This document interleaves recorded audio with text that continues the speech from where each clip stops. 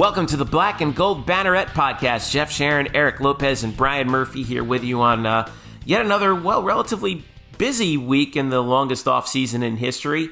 We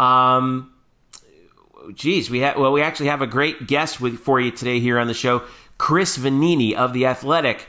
He covers the group of 5 schools, including UCF, very active on Twitter. He joins us to talk about what's the latest state of the group of 5 in terms of COVID-19, as well as the financial status of all the programs around there, and especially focusing on UCF. Great interview that we had with him. That's coming up in just a short little bit. We're also going to review the NFL draft. And the post-NFL draft action in the free agency market so far, with UCF players going. Of course, Gabe Davis getting drafted by the Buffalo Bills, an exciting moment for him. Who else might be out there that some NFL teams may give a shot to here? So, but fellas, we're starting to get a little stir crazy, but apparently May 4th we get phase one, I guess, what is this that the governor's calling it? Phase 1 restarting of the economy? For the record, Jeff's alluding to the state of Florida. We're a national podcast. We know we got night fans out throughout the country. So be specific, Jeffrey. Okay, we're not these other podcasts that just talked in our. We're national. Well, I was trying to make one of my customary opening show bad jokes where I'm like, do we have to run at only 25% capacity? It wasn't only a bad joke; it was also an incomplete joke. So it's actually even worse. Okay, fantastic. So we're off to our typical great start. Like we said, lots to talk about. We're going to start with our interview with Chris Vannini, who came out with a couple of really interesting articles over the last couple of weeks, including the most recent one. He obviously works for The Athletic. Has one up there right now with Nicole Auerbach about regional scheduling, the possibility of regional scheduling being very real for schools like UCF and other teams not in the power conferences. And also he's got another, we'll link to these in the show description, his group of 5 survey that came out, which I thought had some pretty interesting stuff. So we talk about that and more with Chris Vannini of The Athletic.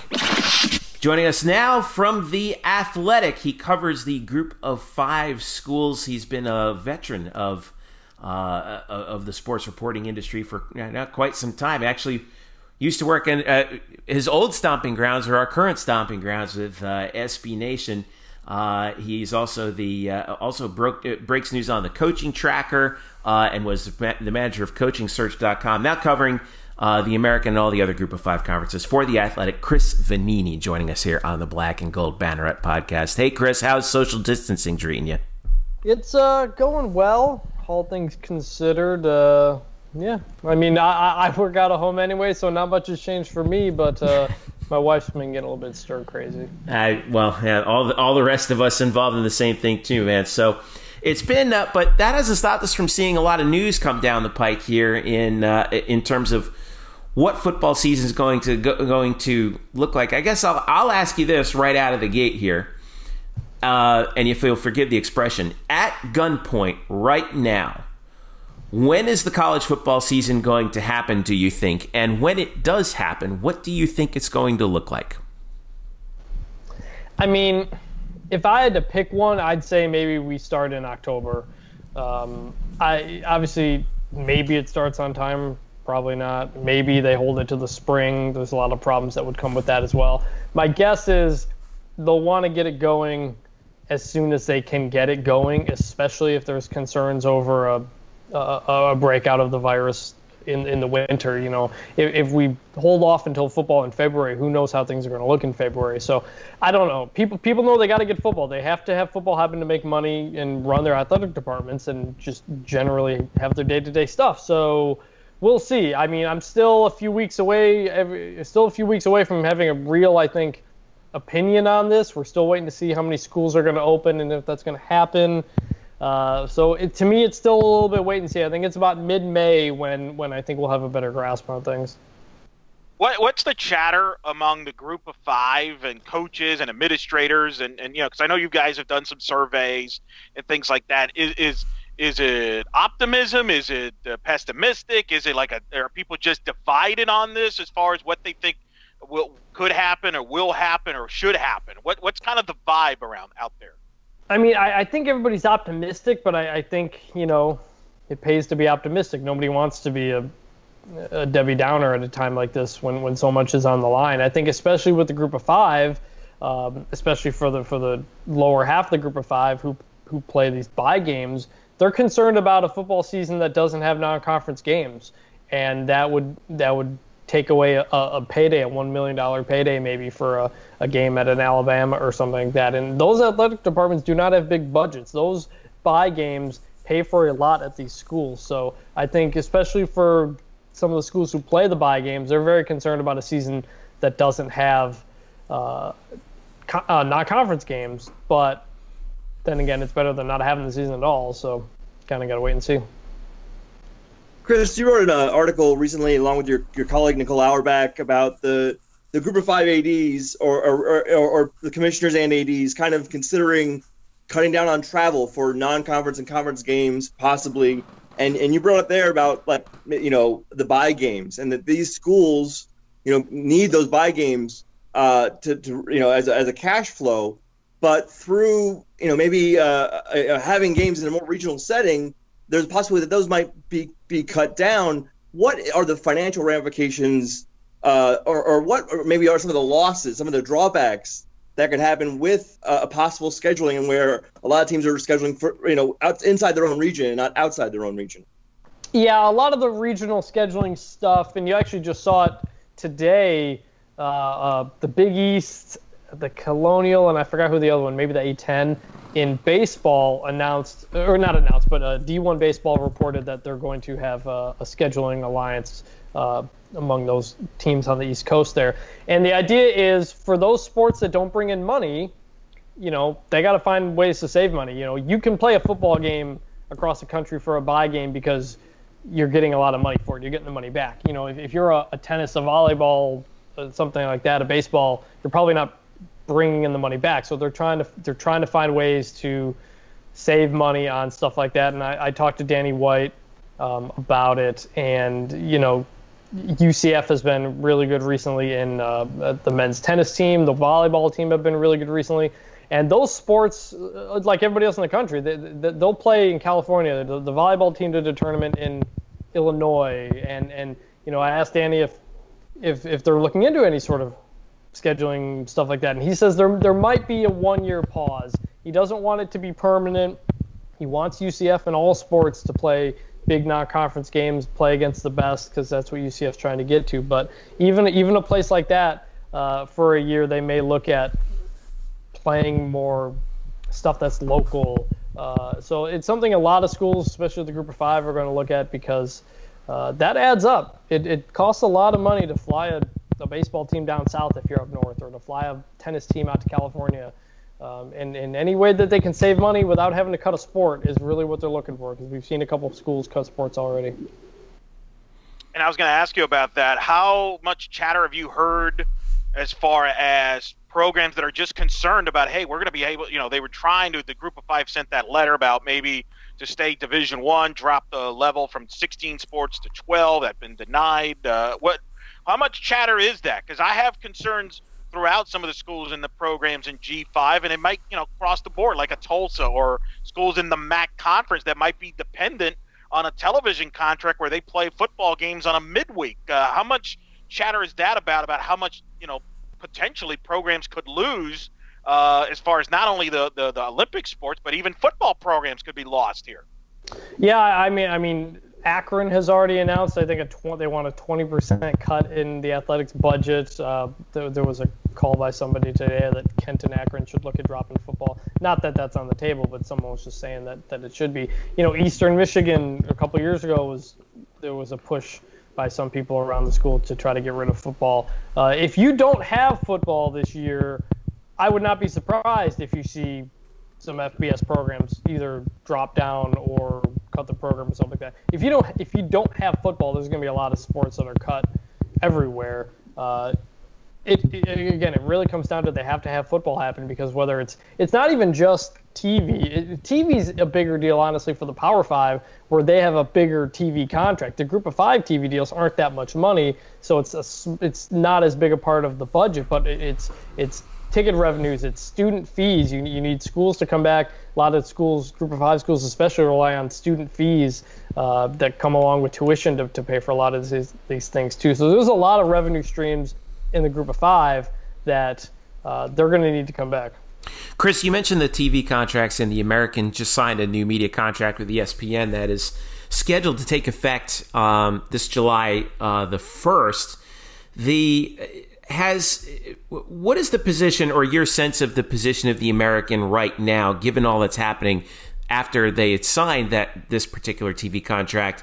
Are they in a better position than maybe they would have been prior to that? Given that there was a little bit of consternation in UCF circles about the length of the deal, but I get the sense that this actually turned out to be a pretty good situation and a pretty good safety net for the American at this point, even with UConn leaving. What about you, though? What do you think about how the American's TV contract is looking right now?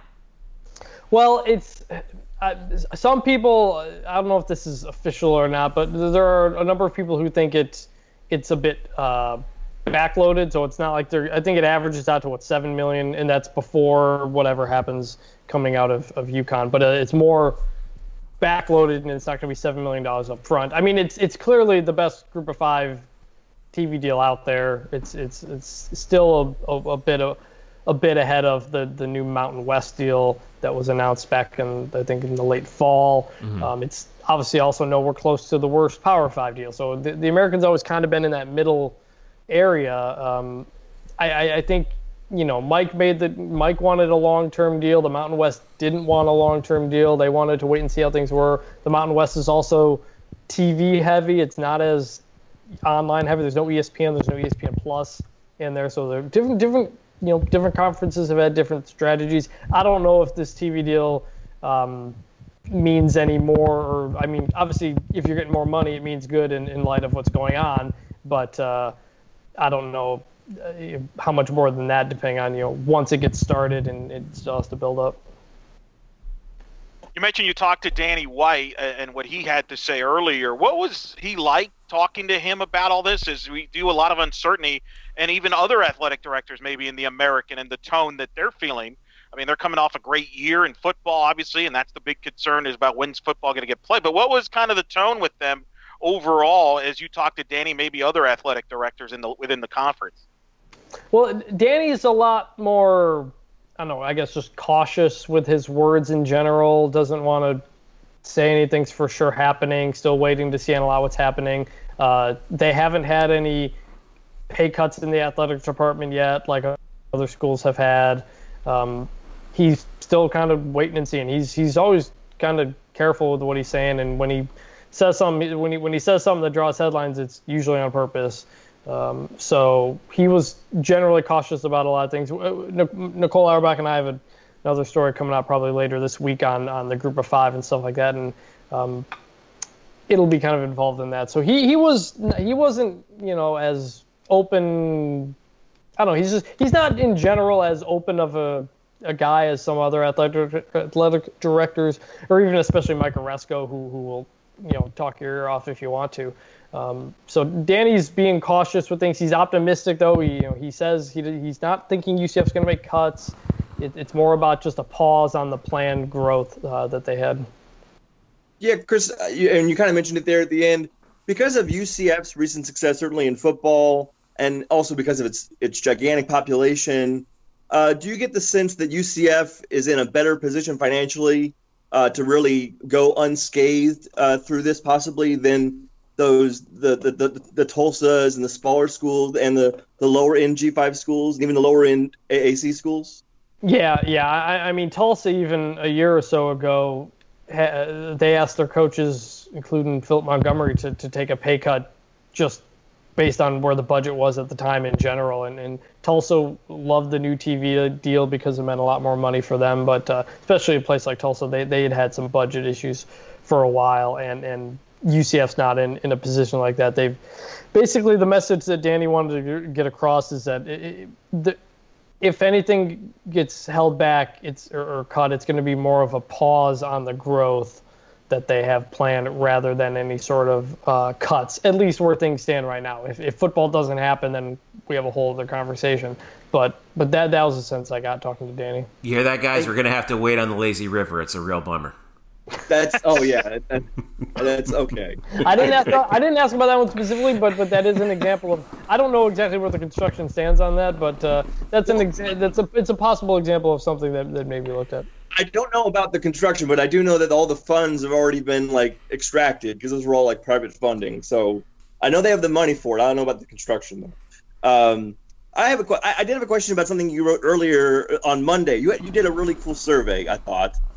With G5 fan, you got 1,700 responses from fans across G5 fan bases, asking general questions about the G5, and then asking conference-specific questions for those fans about how they like their commissioner and how they like their TV deal, and as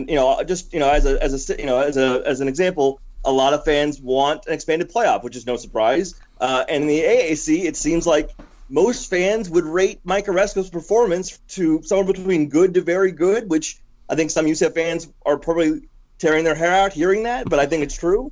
I think going through this, what did you look at either among the very broad questions for the G5 fans or just the AAC specific questions? What are the answers that maybe surprised you most? I don't know. Honestly, I don't know if there was much that surprised me. I mean, I asked if the group of five should have its own playoff. I was just generally curious what the temperature was on that, and that was 85% said no.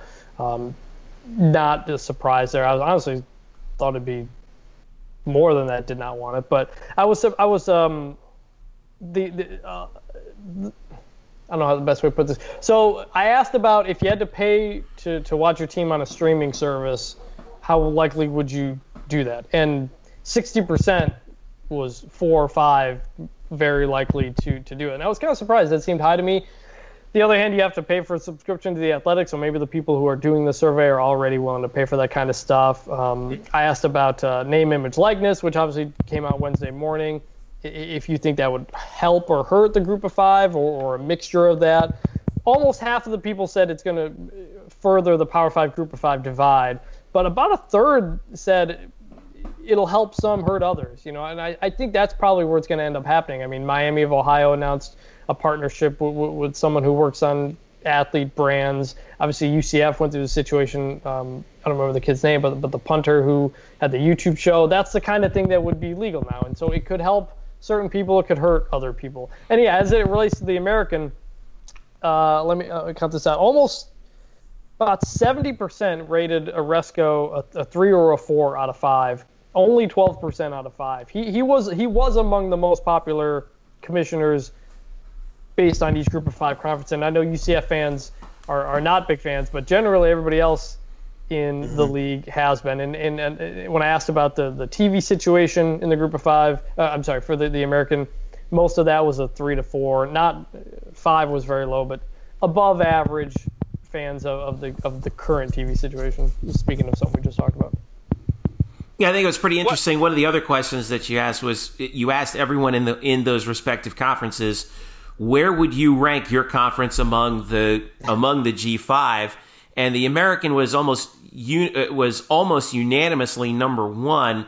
And what I thought was interesting about it was that even the Mountain West fans, the majority of them did not think that their conference was the top G5 conference. 54%, I think, had them at 2. And I think that the fact that these conferences are kind of, or at least in terms of the fan bases, are stratifying themselves, kind of lends that idea to the strength of the programs within them of possibly, if there's any sort of conference realignment down the road, which I think we're all holding our breath for 2024, 2025 now, that there might be another round of schools that move up, don't you think?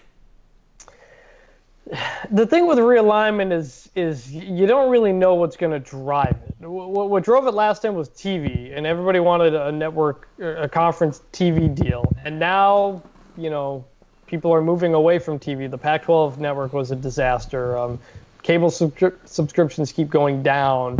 It's not like you don't necessarily need to add a market anymore like you did a decade ago, which is what sparked a lot of that realignment.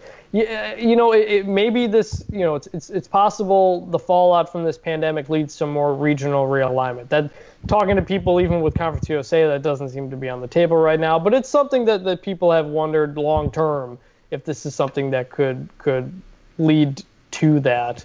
But in the meantime, you don't know. The American is in that spot where they're in the middle. They're clearly above the other Group of 5 leagues when it comes to what they pay their coaches, what they're doing on the field, TV deals, stuff like that. But they're still pretty far away from somebody else in terms of the money coming in. So it's kind of a weird spot, and it's why I think more than anything, more than realignment, even though I know that's the big thing, especially for UCF, I think the big thing will be playoff expansion. And if there's an automatic spot for the Group of 5 in there, and say that goes to the American most years, then you could really start to see possibly a shift in feelings. I think that's where it's going to start. Could you see realignment within conferences like the Sun Belt, for example, in Conference USA after all this is done? Because there's going to be financial hits here, and and as we've talked a lot about in this interview, and obviously you and Nicole have written about geography scheduling. I'm wondering, could you see in the future some realignment as far as geography friendly to help also financially, instead of and especially if certain conferences lose certain programs? Could you see that maybe in the forefront as far as realignment within the Group of 5s? So that's I know a lot of people have tried to merge, basically split up the Sun Belt and Conference USA into two more geographic conferences. The thing is, the Sun Belt is already pretty good geographically. It's really only Conference USA that's a mess, because they stretch from El Paso to Norfolk, even into West Virginia. They're all over the place. I have not gotten a sense from anybody in the Sun Belt that they're interested in any sort of trading of teams with Conference USA, because I think they're in a pretty good spot in terms of the number of teams I think they're comfortable with and who they have. They added Appalachian State and Georgia Southern from FCS, and those are two of the best programs in the league now. So I don't know if there's, outside of a couple of teams, I don't know if there's really a ton of appetite to move things around from the Sun Belt. Conference USA absolutely would make sense. And Conference USA, as we wrote in our story, might look at something like divisions within the conference for Olympic sports. So you don't have to have your volleyball team in Huntington, West Virginia, travel to El Paso, or a baseball team do something like that. So you might see, even just within Conference USA, either fewer conference games or divisions in other sports to get around that travel issue. I think that's more likely to happen than something like realignment, at least anytime soon. Chris Vannini, you can find his work on The Athletic. Guys, Brian and Eric, did you have any other things that you wanted to ask about? Because we're just past the 20-minute mark. Yeah, I'm good. I really appreciate Chris coming on and giving just some really thorough answers. Appreciate that, man. I'm good, Chris. Man, that was awesome. Cool. All right, Chris Vannini from The Athletic. Catch his work there on The Athletic as well. And before we let you go, Chris, I know you said that something that you and Nicole Auerbach were working on something about the Group of 5 coming up this week. What are some of the other projects that you'll be working on that you think UCF fans might be interested in coming down the pike? Yeah, well, we got a ton of stuff off of Name, Image, Likeness Wednesday. Nicole had a good look at what it means moving forward. Andy Staples had a column on some of the problems with it. Got a lot of good coverage on that. We've got a series of coaching stuff next week. We're going to have some interesting stories on coaches who had weird jobs outside of coaching. Obviously, there's not a lot of sports going on, so we can't necessarily write about that, but we're going to start up our State of the Program off-season preview series pretty soon, where we go through I think 70-plus teams. I'll be doing a bunch of Group of 5. I'll be doing one on UCF later in May, kind of my program breakdown of where everything stands. So that's some stuff to look forward to, I think, moving forward. All right, and we can and just so everyone knows how they can reach out to you, where's the best place to find you, Chris? Just on Twitter at Chris Vannini, ChrisVannini. All right, folks, and if you're looking for Chris's work as well, make sure you follow him at The Athletic. Subscribing to The Athletic is, believe me, just to read Chris's stuff is more than worth the price, and you get everything else that you can get from your region, as well as some of the best coverage in sports out there. Chris Vannini from The Athletic, thank you so much for joining us. Continue to stay safe, and hopefully we'll be able to hit you up down the line and actually talk about some football, hopefully sooner rather than later. Sounds good, guys. Thanks for having me. All right, thanks again to Chris, and you can follow him on Twitter, of course, at Chris Vannini, and all of his work at theathletic.com. That was good, wasn't it? Yeah. I mean, you talk about somebody who's sharp and plugged in, man. It's always fun to talk with somebody who gives us the lay of the land. I feel we get so locked into the UCF bubble so many times that it's hard to contextualize what's going on, and Chris does a good job of that. He does. I mean, the survey that he talked about where Mike Oresco is approved by the American Conference fans. I think that's a great, to get a perspective. What is it like outside of UCF? And I think Chris and others do a great job there at The Athletic. My biggest takeaway, and I think it's going to be interesting, right? There's so much speculation, which is Murph's favorite thing, is people speculate, will there be a season? What kind of season will there be? Like, even though we're doing this audio, I can just see, I was envisioning Murph's facial reaction when you ask Chris Vannini about, give me a predict when we're going to have football. I can just see Murph cringing, just wanting to kind of come up. If he could strangle you, Jeff, I think he would have.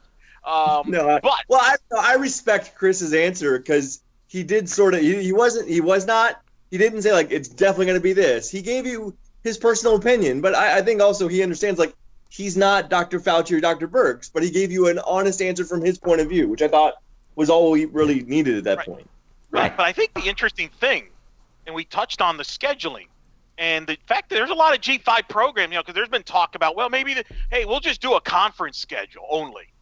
Well, there's a lot of issues that come with that. That's not as simple as it sounds, because, and Chris brought up the point, there's a lot of G5 programs that depend on that non-conference schedule to make money. Right, like the going up to a Michigan or going up to Oklahoma or playing that one-time buy-in game or whatever. Those are money impact games for a lot of programs in the G5. They could get hurt by the fact that there's not if there's no non-conference, which I think presents a ton of issues. Like, it's funny, everybody just keeps bringing up like, oh, we'll just do conference schedules, no problem. Like, well, what happens to Notre Dame and BYU in that scenario? Like, do they not have a season? Like, so. And maybe just hanging out with Murph has kind of won me over. I used to be the optimist on a lot of this stuff, but I do understand where Murph gets from with some of the annoying parts about, oh, we'll just do a conference schedule, no big deal. Like, there is no issues. Like, no, there are issues with that. There are programs that depend on non-conference games. There's programs like Notre Dame, BYU, and there's other independents, Army, that are not in a conference. So how are they going to play a football schedule? Or even, I hate saying it, but it's true, like South Florida. Like, they're scheduled to go to Austin to play Texas this year. That's a moneymaker for them. Yeah. Absolutely. So that's not as simple for a South Florida to just give up that game with Texas, for example. That's a big game for them, and I'm sure a lot of G5 programs have that issue. So, look, I think there's a lot of questions, and I'm on Murph's side in that, it's great for all of us to speculate and come up with different theories, but there's a lot of things that could change, and there's a lot of things we still don't know. And I think for people to just say, well, we'll just push it back to spring, well, that's not that easy, because odds are maybe things could be worse in the spring. I mean, usually a lot of people get sick in the spring. What if you still can't have fans? What happens there? So I think there's still a lot of questions and mysteries. But, obviously they're going to try to get a football season. But I also think it's not as simple as, hey, we'll drop the non-conference schedule and we'll just move on. It's not that simple. That creates a lot of problems and financial issues, especially in the group of five. Yeah, the thing for me that he brought up was scary was, what if the virus flares up again in the winter? Right. And the further back you push football season, the likelier it is that might rear its ugly head while games are taking place. What do you think, Brian? I thought just Chris overall, I really enjoy how he didn't give you, he's not here to give you hot takes. He's really here to really give you facts and that's why everyone listens to us, right? For the hot takes. Well, yeah, right. Yeah, that's why podcast is so popular. Right. But Chris is not out here on a limb trying to connect the dots for you. He really is just kind of giving you what he knows, and I think that's an honest way to go about it. it's not as sexy or as sizzling as like a very fancy way to go about it, but it's honest, and I think that's what people want. I thought he's just very thorough and very knowledgeable. It was great. So I think that the biggest thing is that, Chris, and Nicole and everybody over there at The Athletic, they do the legwork on this kind of stuff. And the big takeaway that I come at it is, the correct answer to all these questions that everyone has right now on April 29th is we don't know. And I always say that's the least satisfying answer in the history of the world, but it's true. We just don't know. And we're in an environment where, especially on, in the modern communication environment, where we want to know right now. And, right. And we need to know. We look for every single little scrap of speculation or information from any kind of official sounding source. The fact is they've done legwork and they said, we don't know. We just have to wait and see. And I think that, the fact that he brought up, we may have some crystallization of the picture in May, but again, it's, we're not doing this on college football's timeline. We're doing this on COVID-19's timeline. Yeah, but the virus sets the timeline. But here's the thing. It's May. The point is there doesn't have to be a decision right now. And I think that's what Chris brought up. We probably doesn't have to be a decision until mid-June. Who knows what happens in June? So we don't need to be making decisions today. We don't need to be freaking out about decisions today. Time will figure itself out, and things could pop up that change your perspective between now and the fall. Well, all right. To be fair, you're right about that. But I think the one thing that all three of us know, and Chris knows as well, is that people who work in athletic administration, right? They want to have as much lead time as possible. They hate making decisions based on incomplete information. And when you're facing those two converging freight trains of time and money, right? They want to try and make sure that they have enough time to tell their coaches and administrators and the student athletes and everything to get ready or not. They don't want to put it. Obviously, their first order of business is they do not want to put anyone into any undue danger, but they also understand that, if the entire athletic department at, like, say, Eastern Michigan folds, they don't want it to happen on their watch, So it's and these people are also extremely resistant to change, and so they're all operating by the seat of their pants here, and I get that, but you know what? This is why they get paid all that money, is to make these decisions in crisis. So we're going to find out. I really think we are. This is going to be the great filter, right? We're going to find out which athletic departments were the ones who were well run and which ones weren't. And I think we're already seeing the ones that aren't being well run right now. Possibly, right. Old Dominion, Cincinnati. You got to drop a sport right now. I mean, say what you want to about, is COVID-19 an excuse for dropping those sports? Bottom line is, you had them going this long. So, that tells me that they're having quite a bit of trouble. And when, and we're going to look back at this time maybe a year from now and say, wow, well, look what we wondered back then. In the end, maybe we should have known X, Y, and Z. But anyway, thanks again to Chris Vannini from The Athletic for joining us here on the podcast. Chris Vannini on Twitter. Great follow on Twitter, by the way. He's fantastic. So all the latest stuff that's up there, make sure you follow him for more. All right. When we get back, we are going to talk about some NFL draft news. I know you guys have been looking forward to that for quite some time now. One player drafted into the NFL draft from UCF. That's Gabe Davis. What's the latest on the free agent market? We'll be updating you on that and plenty more as we continue. This is the Black and Gold Banneret podcast. Welcome back to the Black and Gold Banneret podcast. Jeff Sharon, Eric Lopez, Brian Murphy with you.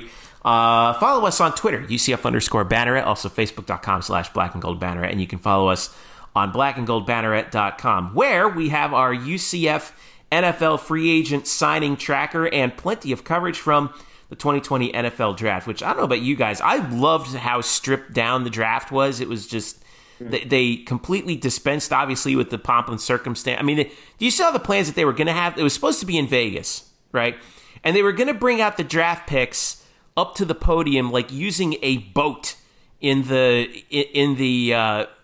the fountain at the Bellagio or something, right? I mean, it was preposterously over the top. Instead, it just ended up being the world's biggest Zoom call, or the world's most watched Zoom call, and I loved it. I thought the coverage was fantastic. And what probably the highlight of it was in the 4th round when we heard Gabe Davis's name called as an NFL draftee. Gabe goes to the Buffalo Bills in the 4th round. He went on day 3. Some folks were hoping that he would go day 2. Didn't work out that way because it turns out that he was projected to go day 3, pick number 128 to Buffalo, as he should have been. And yeah, so Gabe goes to Buffalo. We're going to talk about the free agent signings in a little bit, but first, Brian Murphy, Gabe Davis, Buffalo Bills. Your outlook, what did you think about it? Is this a good spot for him? I think it's an interesting spot. Obviously, people will say, well, who's his quarterback? And his quarterback is Josh Allen for now, although they drafted Jake Fromm, and the opinions there can vary. But if it's Josh Allen, obviously he's got a huge arm, and Gabe runs really well. He runs deep routes quite often. So that would seem to be a match, although obviously there's questions about Josh Allen's accuracy. I think overall it's a fine place for him to learn. And what I mean by that is there are reasons why that Gabe lasted until the 4th round. I think one of the key ones was because of UCF's passing offense system, which runs a lot of posts and a lot of 9 routes and a lot of slants. He didn't run a extremely versatile route tree this year, and the fact that he didn't, and he does need to learn how to run a route tree, a full one, in the NFL level, is one of the reasons why he was drafted as late as he was. And yet he lands in Buffalo, where he will be teamed with arguably the best route runner in the NFL, in Stephon Diggs. Yeah. And John Brown, for a guy who's mostly known as a deep threat track star kind of speed guy, he runs really good routes for a guy of his skill set. He runs deep routes. Gabe runs deep routes, and they should be able to learn. He should be able to learn from them and really shore up his weaknesses and become a better player. Where does he fit in the offensive system? I mean, he's at absolute least or most the third receiver in an offense that's got Josh Allen and quarterback, and then Devin Singletary, where they're gonna run the ball for most of November and December because you don't really throw the ball much in Buffalo in the winter. But I think in time, in like 3 years, I see him being. I look at him and I can see him being like an Alshon Jeffrey type of player. Maybe not with that amazing amount of not as amazing with the leaping ability and the pure athleticism that Alshon had, but just in terms of the body, fighting for balls, the long strides, touchdown targets. He's the kind of player I could see him becoming. Eric, you made a great point, and I want to credit OS Nice, the Orlando Sentinel, for tweeting this out. According to Spot Track, Davis's rookie contract is slotted to be in the range of $3.3 million with a $699,000 signing bonus. And you brought up the great point. Like, for all the people out there who are saying that Gabe leaving was a mistake, that's a lot of money he's going to get paid, right? Yeah. That's a good deal. 4th round. Like, anybody that thinks he made a mistake leaving early is an idiot. No, seriously, you need your head examined, because anybody that's I'll take $699K off the top. Right. Yeah. That's what I'm saying.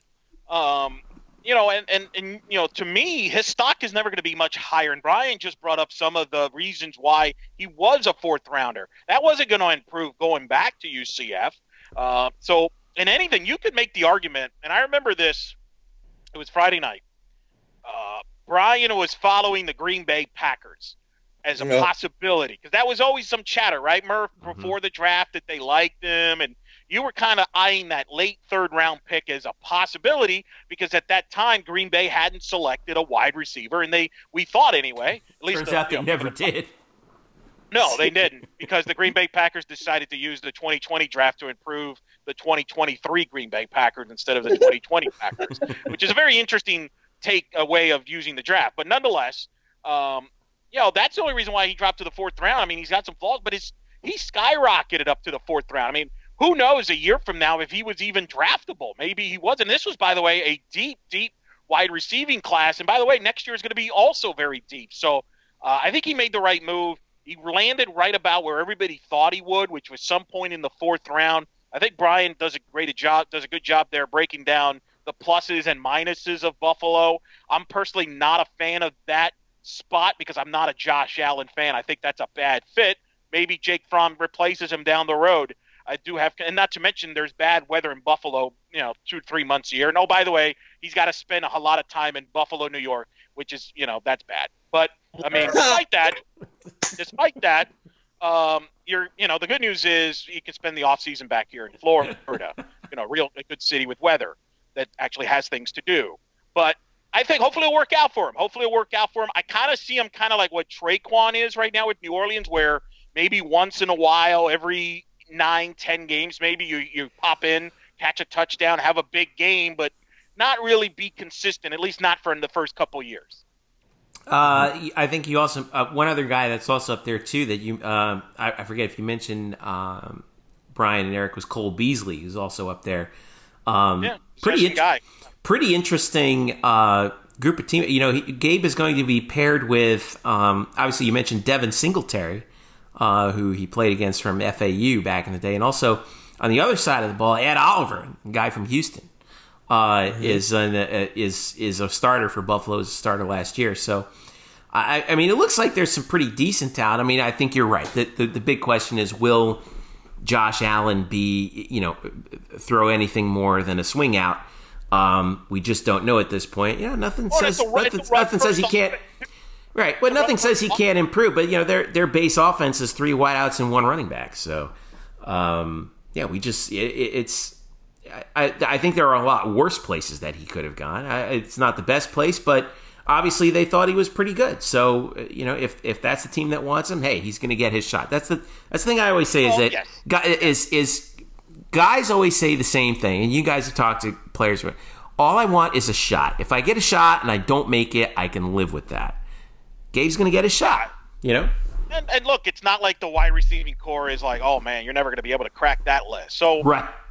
He's just got to get better, and he's in a good spot from that standpoint, and he'll work hard, and hey man, it's exciting. You're in the NFL. That's a pretty cool feeling. So, and a team that could win the division this year. Who knows? They were a playoff team last year.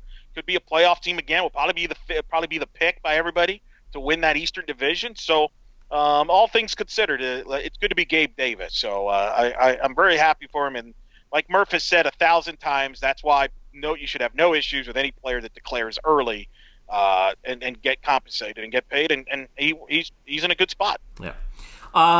We were mildly surprised, I think, that Gabe was the only UCF Knight taken in the 2020 NFL draft. I think the guy that we thought would most likely be the second Knight taken was Nevelle Clark. So we're going to go over the undrafted free agents now. Nevelle goes to the Minnesota Vikings after a little bit of time that went by, but he signs with Minnesota. He will be a teammate of Mike Hughes up in Minneapolis. Really interesting situation up there, isn't it, Brian Murphy and Nevelle Clark going to the Vikes? I mean, it's fun in the fact that he is reunited with Mike Hughes, who obviously played together really as the starting cornerbacks for most of 2017. As far as a landing spot, it's going to be certainly a battle for him. It's certainly a roster. It's a franchise in Minnesota that needed to upgrade its cornerback depth, and even Mike Hughes will tell you like he needs to get better as well. He's one of the reasons why this team drafted 3 corners in the first 5 rounds. They needed to address that position. So there's a lot of guys that they've added already. They lost Xavier Rhodes during the offseason, but you could say, well, that may not be a huge negative considering the season he had in 2019. But now they've added 3 other guys, and now they add Nevelle as well. They obviously have a bunch of guys. They have some guys returning. So it's going to be pretty crowded. And I wonder, is there a spot for him somewhere to sort of fill in? It's hard to see one right now because when you take 3 cornerbacks in front of him in the actual draft, like, those spots are gone. Mike Hughes has got a roster spot as well, and he's really not going to be like a nickelback type of guy. We've talked about how Novell is pretty pigeonholed into being a man-on-man press corner. Certainly he could learn other things, but that's really his strength. I just don't know if long-term that's a great fit for him. They're a little shallow at safety. Do you think that they might try to move him over to that side? Did he ever play safety at UCF? Because I will look that up real quickly because I wasn't here. I don't think he did. 2015. I know he started playing in 2015, right? Yeah. 15. So it says defensive back. So I'm gonna assume not, but I'll look into that. I mean, certainly he would have the size. He has the physical ability to track as a safety. He's not a great tackler, but he's willing to at least hit you. I still think as a corner or safety, certainly his lack of speed may actually help him more at safety because he doesn't need to keep up with a wide receiver on every single play. But I don't know how he'll take to that. It did say he did play safety in high school, but that's a while ago. But still, he does have some experience. Right. It's back in 2014 and before. That could be something. I just think it's going to be difficult for him to sort of make that roster unless he has a great camp, which again he may not be able to have the chance to have a great camp because of what we're currently dealing with. The other thing, obviously all that notwithstanding, but the other thing is that he's one of those guys who's going to have to really show out on special teams too. And that's the other thing is that a lot of these guys are going to have to do that.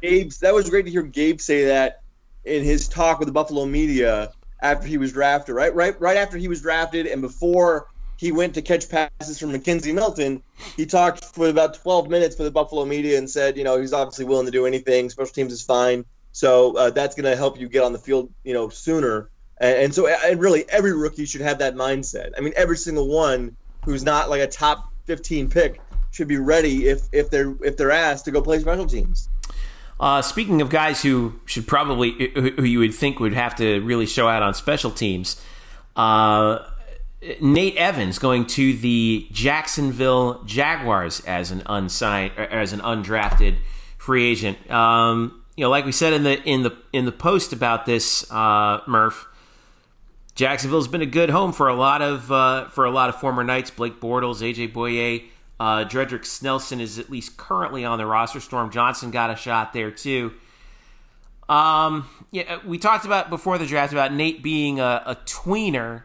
How would he fit into that defensive scheme, do you think? Yeah, I wonder. We should have our old colleague Zach Goodall on to talk about this one. But I do wonder if he is solely going to be a special teams player because of that tweener status of like he's just not tall enough and he has the weight, but he's not big enough, and he's also probably not like quick enough to be an NFL linebacker, but he could certainly make it through effort and through special teams. I don't really see him fitting, not with the team specifically. I don't really know about that situation as much as just his overall skill set. I think he's really more of he's more of a special teamer than anything else. I don't really see him being a full-time starting linebacker in the NFL. But I will give Nate this, and we hope to possibly talk to him soon. And so we'll see what he has to say when we talk to him.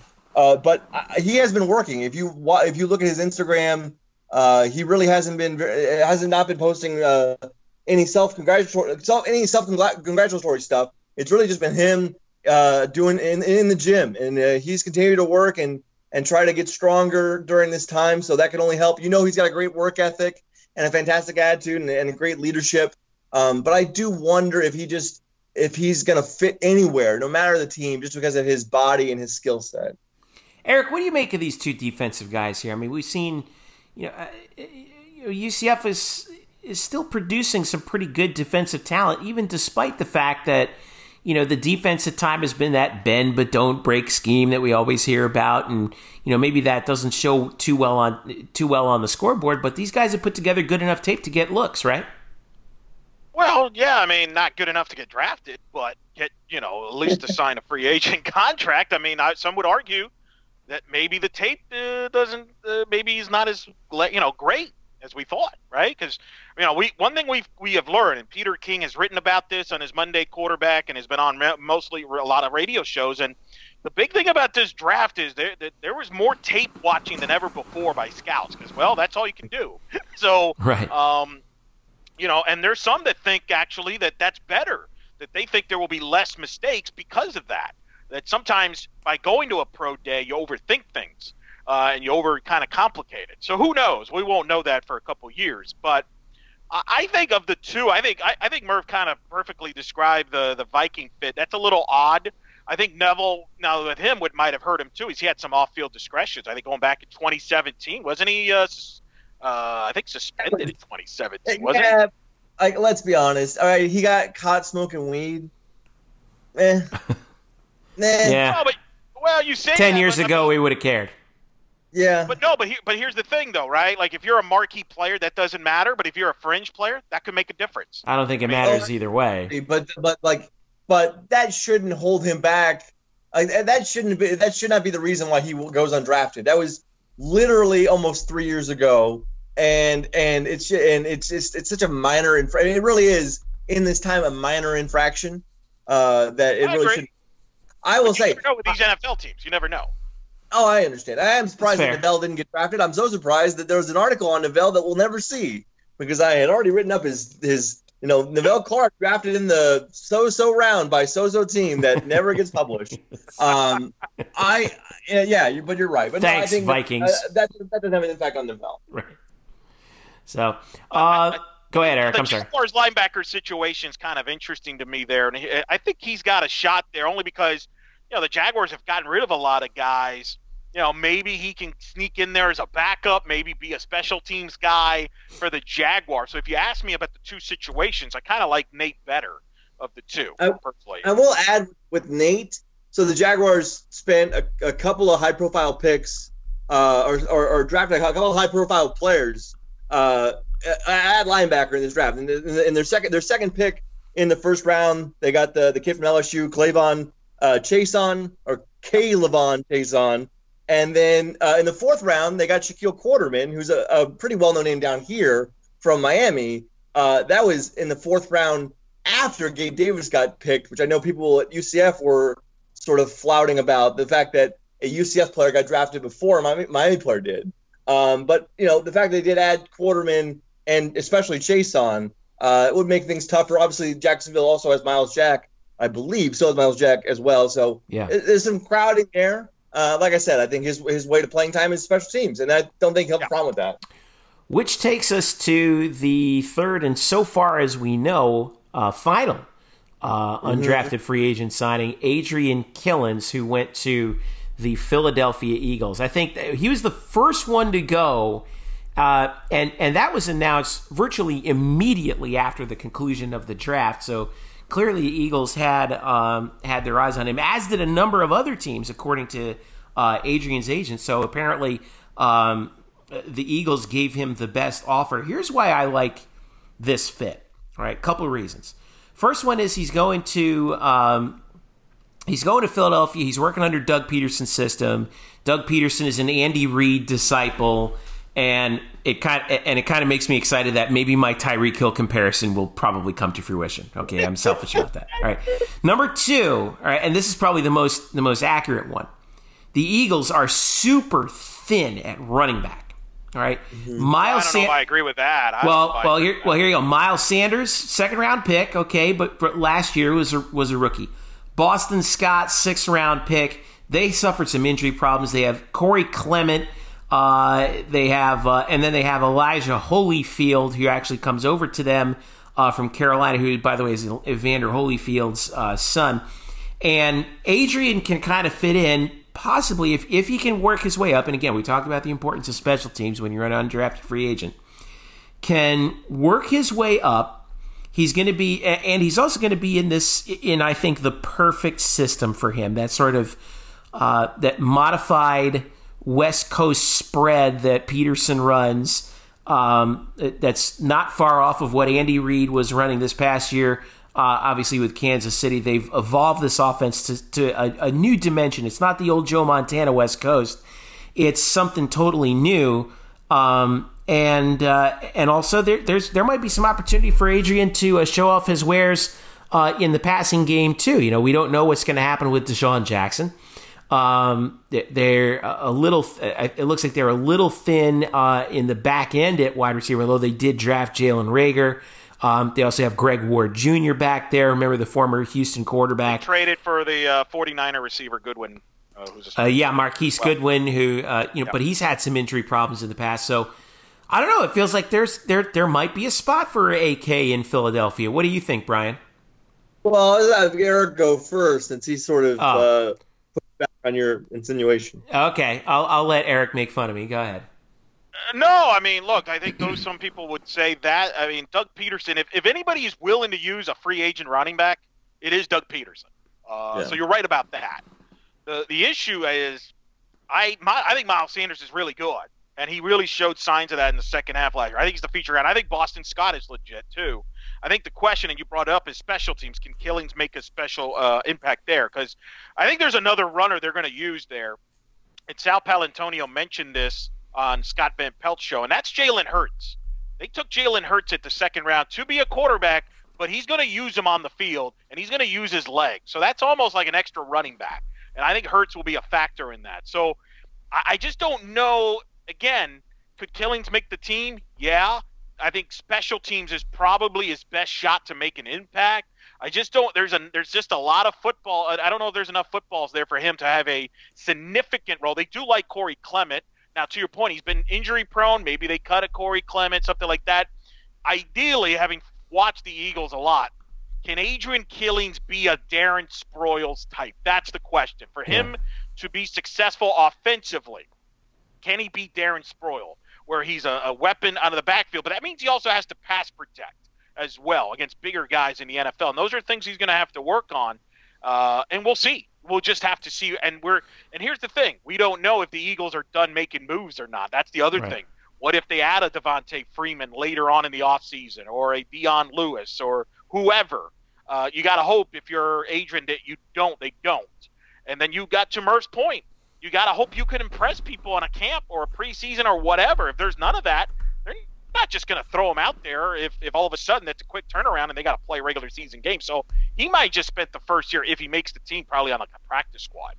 By the way, we do know that AK, even at 5'7", will not be the shortest guy in the Philadelphia backfield. That honor belongs to Boston Scott, who is all of 5'6". Go ahead, Murph. Well, a lot of things there.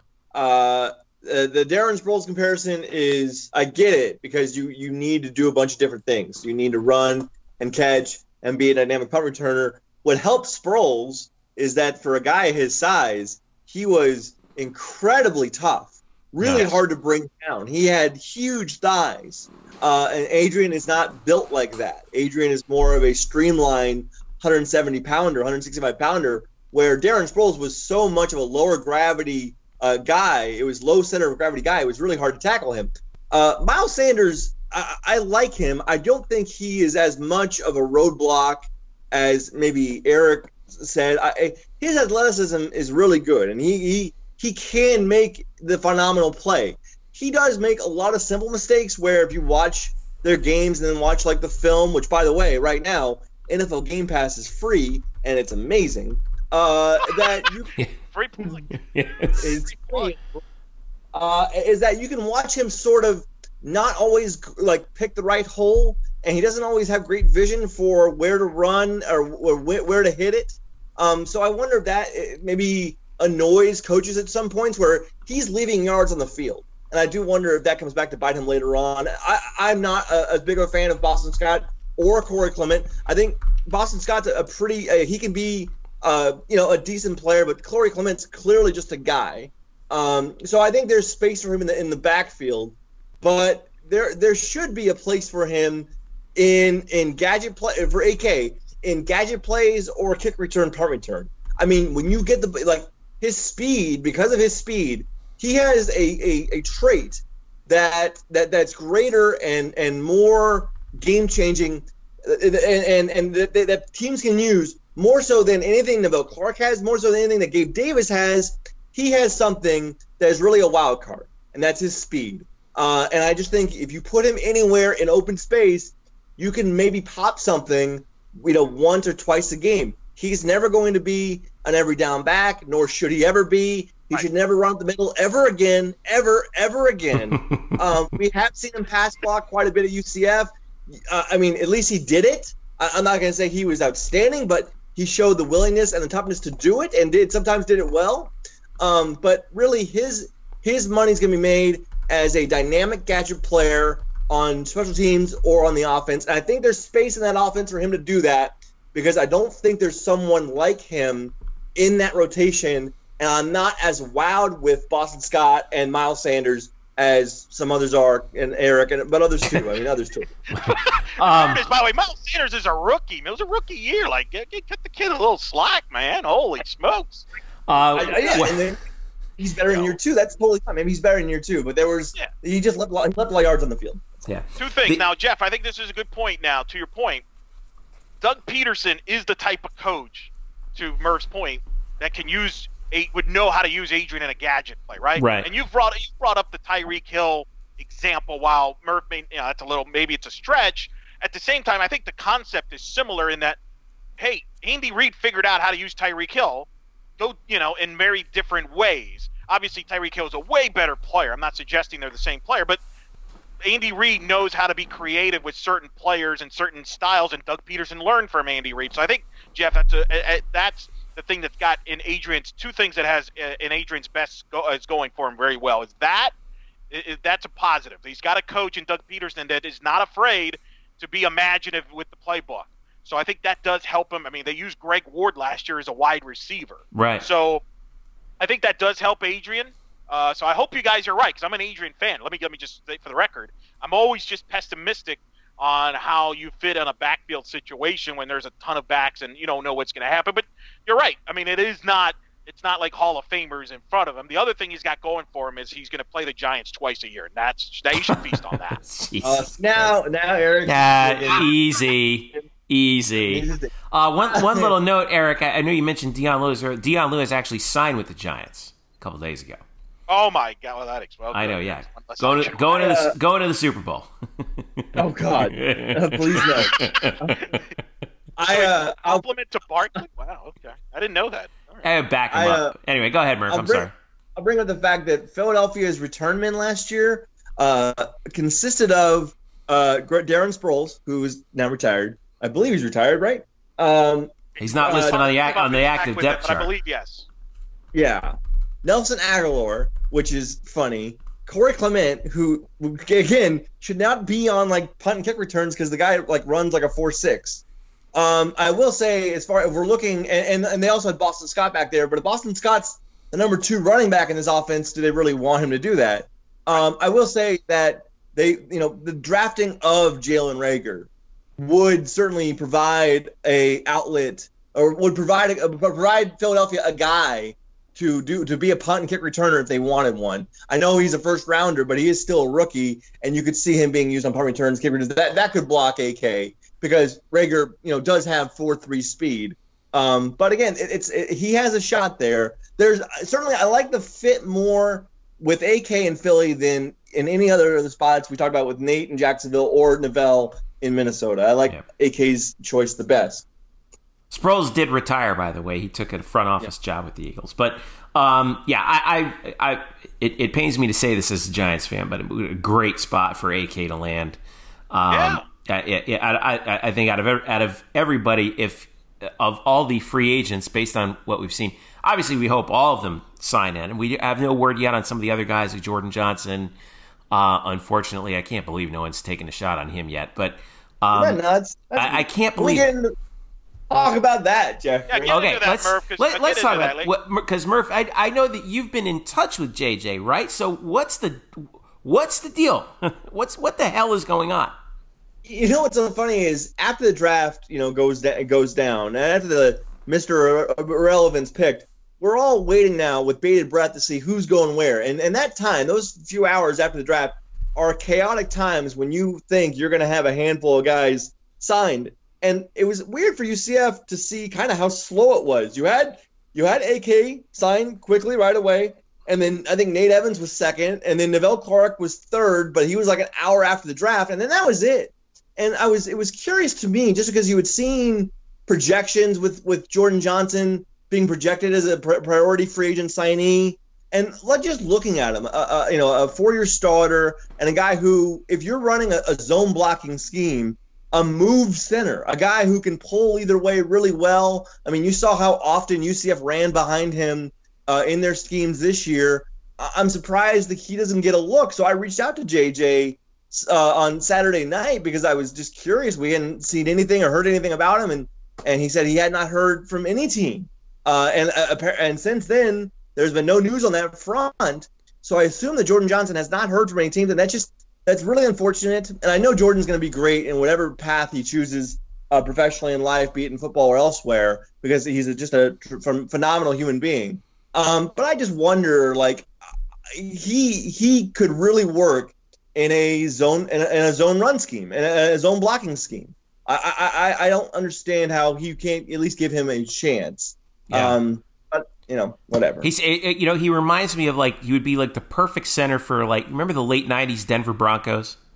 Yeah, like right. The quintessential zone running team. Terrell Davis and all. I know there's a lot more teams that run that, obviously in the 20 years since then, but which seems unbelievable, 20 years already. But yeah, I think you're absolutely right. One thing I do hope he latches on, because remember when we talked to him preseason, I asked him, what do you want to be when you grow up? He says, I want to be a sports commentator. And I thought, well, geez, I mean, I hope you can at least spend a few years in the NFL before you come take our jobs, because, I mean, geez, right? I mean, he's going to be good at, like you said, he's going to be good at whatever he does, whatever he puts his mind to.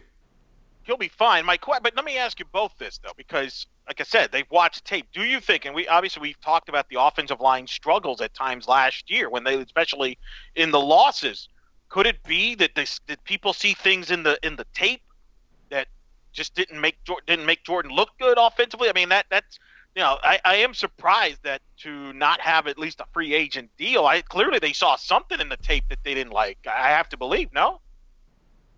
Jeff, you want to feel that first? Okay. I think that. Well, I mean, you and I debated on Twitter last week about what I think about the fact that he is one of those fringe guys who was probably affected by the fact that there was no pro day. I don't want to relitigate that, but. Well, no, it's the quick synopsis. You believe that G5 programs got hurt by the draft? No, not G5, G5, non-Power 5. So you're talking G5. I'm talking division. I'm talking FCS. Everyone who's not in the Power Conference. Right. Okay, because and I looked at this.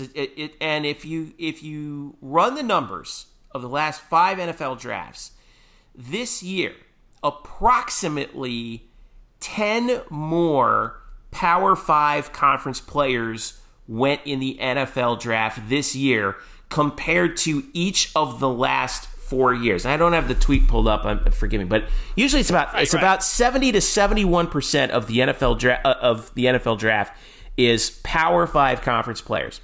The rest obviously being G5, FCS, Division II, et cetera, et cetera, et cetera. This year it was up to 75%, which is a pretty clear outlier. The reason we disagreed is you don't point out the fact you have unique circumstances, like a legendary team like LSU that ties the NFL draft record with 14 players. That has a factor into those numbers, and it's hard to make that argument when you got guys from Lemoyne Rhine and Dayton going in the first 3 to 4 rounds. I get that. I certainly get that point. But here's my point: is we talk all the time about the financial discrepancies between the Power 5 and the non-Power 5. And again, I just want to re-emphasize: we're not just talking about non-Power 5 in Division I. I'm also talking about FCS. I'm also talking about D2, because we've seen D2, D3 guys go in the NFL draft before too. Including this year. I think only one guy from D2, though.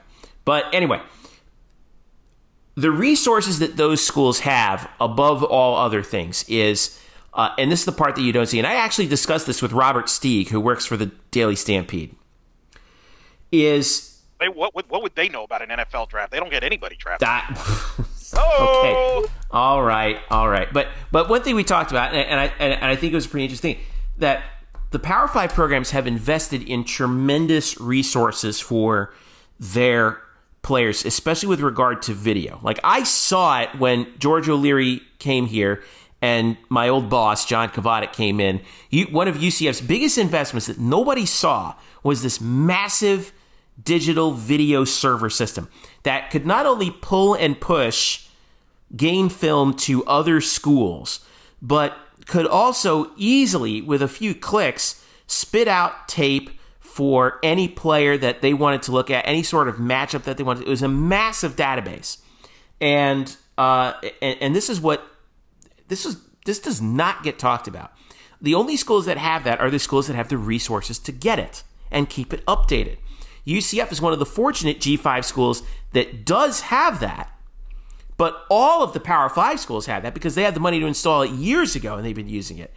I would venture a guess that UCF is one of the few G5 schools that actually has that resource available. That's fine. So that was my point about the not P5, non-P5 thing in particular. With regards to JJ, though, I still think, individually speaking, because the tape thing doesn't really matter, I think that he is one guy who probably could have benefited from getting FaceTime with some scouts at a pro day. Because, as we all know, like, everyone fawns over guys running the 40 and doing the shuttle. That's not what pro days are for.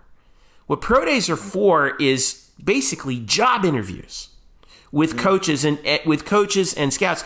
Brian, I think it was you that brought up the point that who was it that was there was a coach, an NFL coach who was it's with Tristan Hill. Right. Rod Marinelli. Right. Rod Marinelli was running those defensive line drills at the Nicholson Fieldhouse. And lo and behold, Rod Marinelli, the defensive coach for the Dallas Cowboys, they draft Tristan Hill. It was essentially that wasn't to show off Tristan Hill, and Rod Marinelli's not coming out there being, wow, I think I'm going to draft this guy. No, they already had him targeted, but there were a lot of other guys that they could have targeted. But they went and they got him because he basically had the right job interview with Rod Marinelli that time. That's what that's for. JJ and some of these. That's why he right. But no other teams really had the opportunity to do that. Maybe that could have pushed JJ over the top with someone. We don't know. So I do think that that not having those pro days because of COVID-19 was at least in part a disadvantage working against him. Now you could also say, well, that's partially maybe that's also because he's a college spread offense center. He doesn't really have to hold his blocks very long.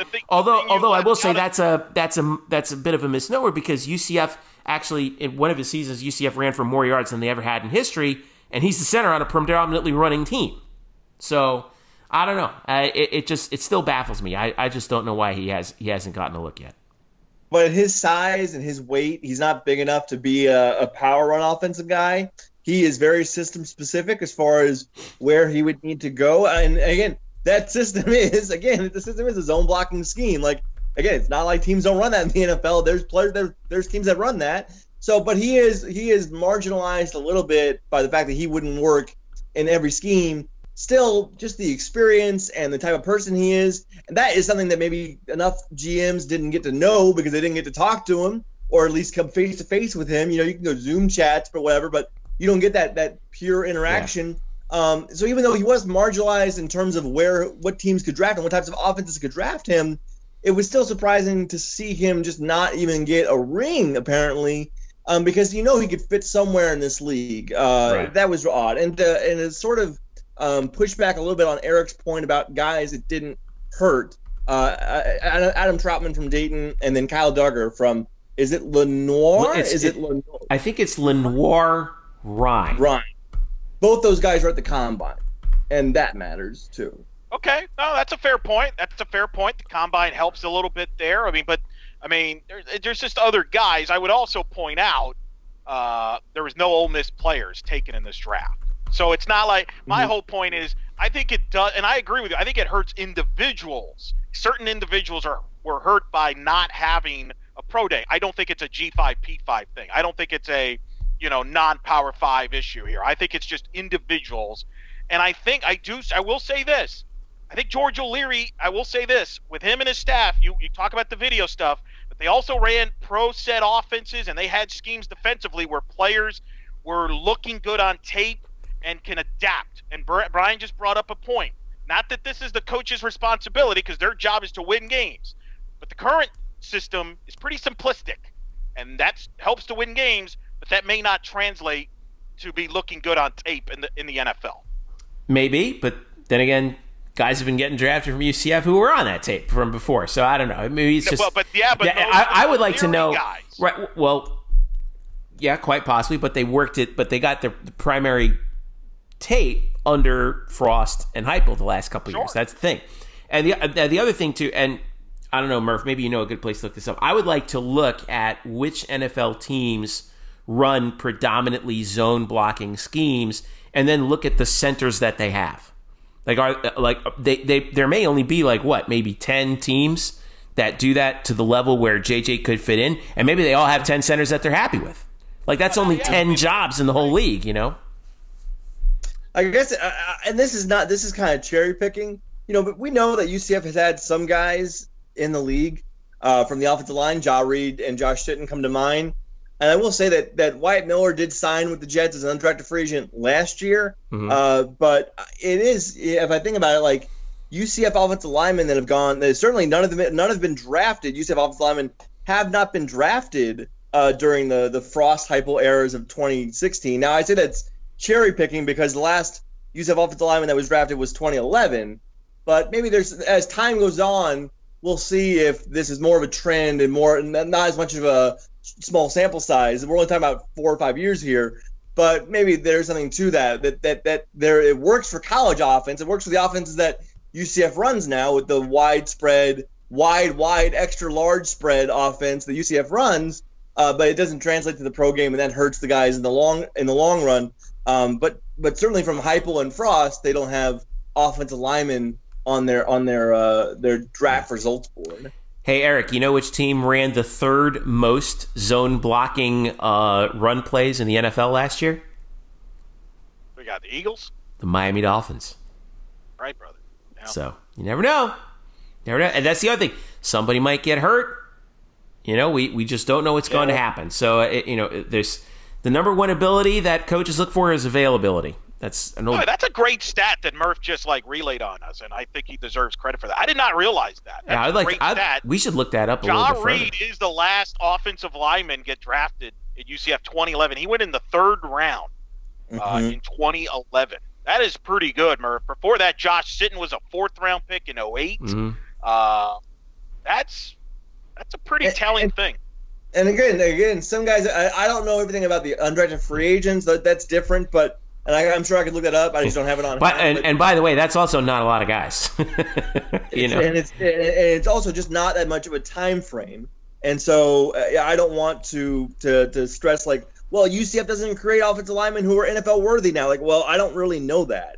What we do know is they have produced defensive backs and wide receivers. That's clearly been the strength of this program.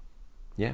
No, I understand that. I'm looking now at undrafted free agents from UCF history. This is great. Oh boy. What rabbit hole have I fallen into? Live research as it goes on. Anyway. Oh my God, live research. This is great podcasting. Let's get out of here before we get. All right. So if anything does break with JJ or any of the other free agents, we'll be sure to you'll be sure to see it first at UCF_Banneret on Twitter. That is our most updated and most active social media channel. Facebook.com/blackandgoldbanneret as well for a lot of our in-depth stuff. Don't forget to subscribe to this podcast wherever you get your podcasts for free. Follow us individually as well on Twitter. Jeff_Sharon, Eric Lopez Elo, Spokes_Murphy, and of course, blackandgoldbanneret.com, your home for UCF news wherever you may be, part of the SB Nation network. So as we wrap it up here, for Eric and Brian, I'm Jeff. Continue to stay safe out there. We know that there's a lot of folks out there who are kind of struggling through this whole process, but I don't know. Hopefully, we'll have a light at the end of the tunnel, maybe sooner rather than later. But in the meantime, take care of yourself and yours. This has been Don't worry. By the way, Murph will tweet out any information he finds out that he didn't get to in this tweet during this episode as he's. Can I say it now? Go for it. Oh, you found it. Go ahead. Under the gun. Because I know if I don't mention it now, people are going to be like, "Why did you forget about this guy?" It's going to be nuts. Remember, so let's not overlook the McRae brothers. Okay, both the McRae brothers were undrafted free agents. Both of them played in the NFL, but I believe still do play in the NFL. Right, but their last year was 2013. Right. And you had Charlie Hewlett, who is a long snapper for the Browns, or was for the Browns. His last year was, I believe, 2013 as well. Patrick Brown, who is like 2010s. So even among the undrafted free agents, among the 4 or 5 years here of Heupel and Frost, there hasn't been somebody who's played in the NFL. Now, again, this is still an amazingly small amount of time. I mean, you could draft a guy in 2016, and he may not just be ready to play. But I guess we'll see how it goes. I think come back in 5 years, and maybe there's something to this. Wow, 5 years? That's a long time for an episode. All right. Yeah. All right. By the way, you can check me out on Eric Lopez-Elo, as Jeff mentioned. A lot of content coming out on Black and Gold Banneret. Lots of great stuff coming up. Some cool interviews we're working on coming out as well. I was also on Mark Moses' show talking some UCF and also reviewing the movie Stupor with Dave Bautista. So you can check that out with Mark Moses, our good friend there. Whoa, that's a deep cut. Yeah, big one here. Big debate. Like, if you only can pick one movie of these two to watch, Stupor or Hobbs and Shaw? If you're forced to pick one, Murph, which one are you picking? Oh man, nothing. Mute. Oh, come on. No, that's not. No, I've seen Hobbs and Shaw, so I guess I'll go with that because I know. I'll take the movie I know more than the one I don't. When I know that maybe my expectations for both aren't very high. So no, I'll take a Hobbs and Shaw, but that is not an endorsement. Fair enough. Also, you can check out our Adam Amin interview, which we've gotten great feedback. Which I appreciate, by the way. Thanks again to Adam. That was a fantastic interview. I was on that show, so. I was listening to it after the podcast, after when the guys put the podcast this week. I love that. That was so good with him not only telling you what he was thinking about and feeling about and how he was going about the game during the game, but also like after the game and talking about the emotional stuff with his father and it was really, really great. And for Adam Amin to give us more than an hour, that was fantastic. Yeah. It really was. Yeah, fantastic. And make sure you watch that because it was really one of the highlights of one of the great shows we've ever done here on Black and Gold Banneret. And thanks again to Eric for getting that done. So again, he meant listening, by the way. He didn't mean watch. He meant listen. Listen, yeah. And you can read an article about the Griffin brothers. We had them on what was that day? That's right. They're speaking this weekend. That's right. Yeah, they're doing the commencement, right?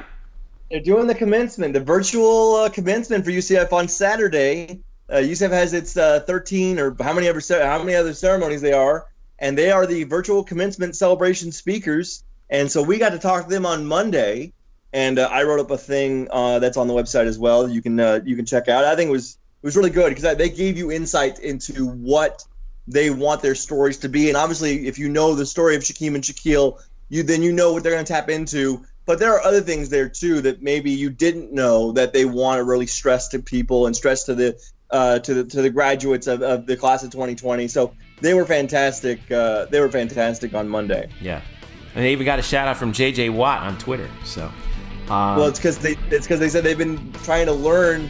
They've been trying to listen to good orators, and they've said that JJ Watt kind of fits their style. Not bad.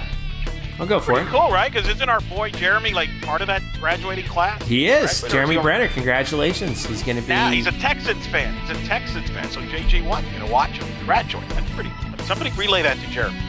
We'll have to let him know. So, again, follow us at UCF_Banneret, Facebook.com/Black and Gold Banneret, and blackandgoldbanneret.com. For Eric and Brian, I'm Jeff.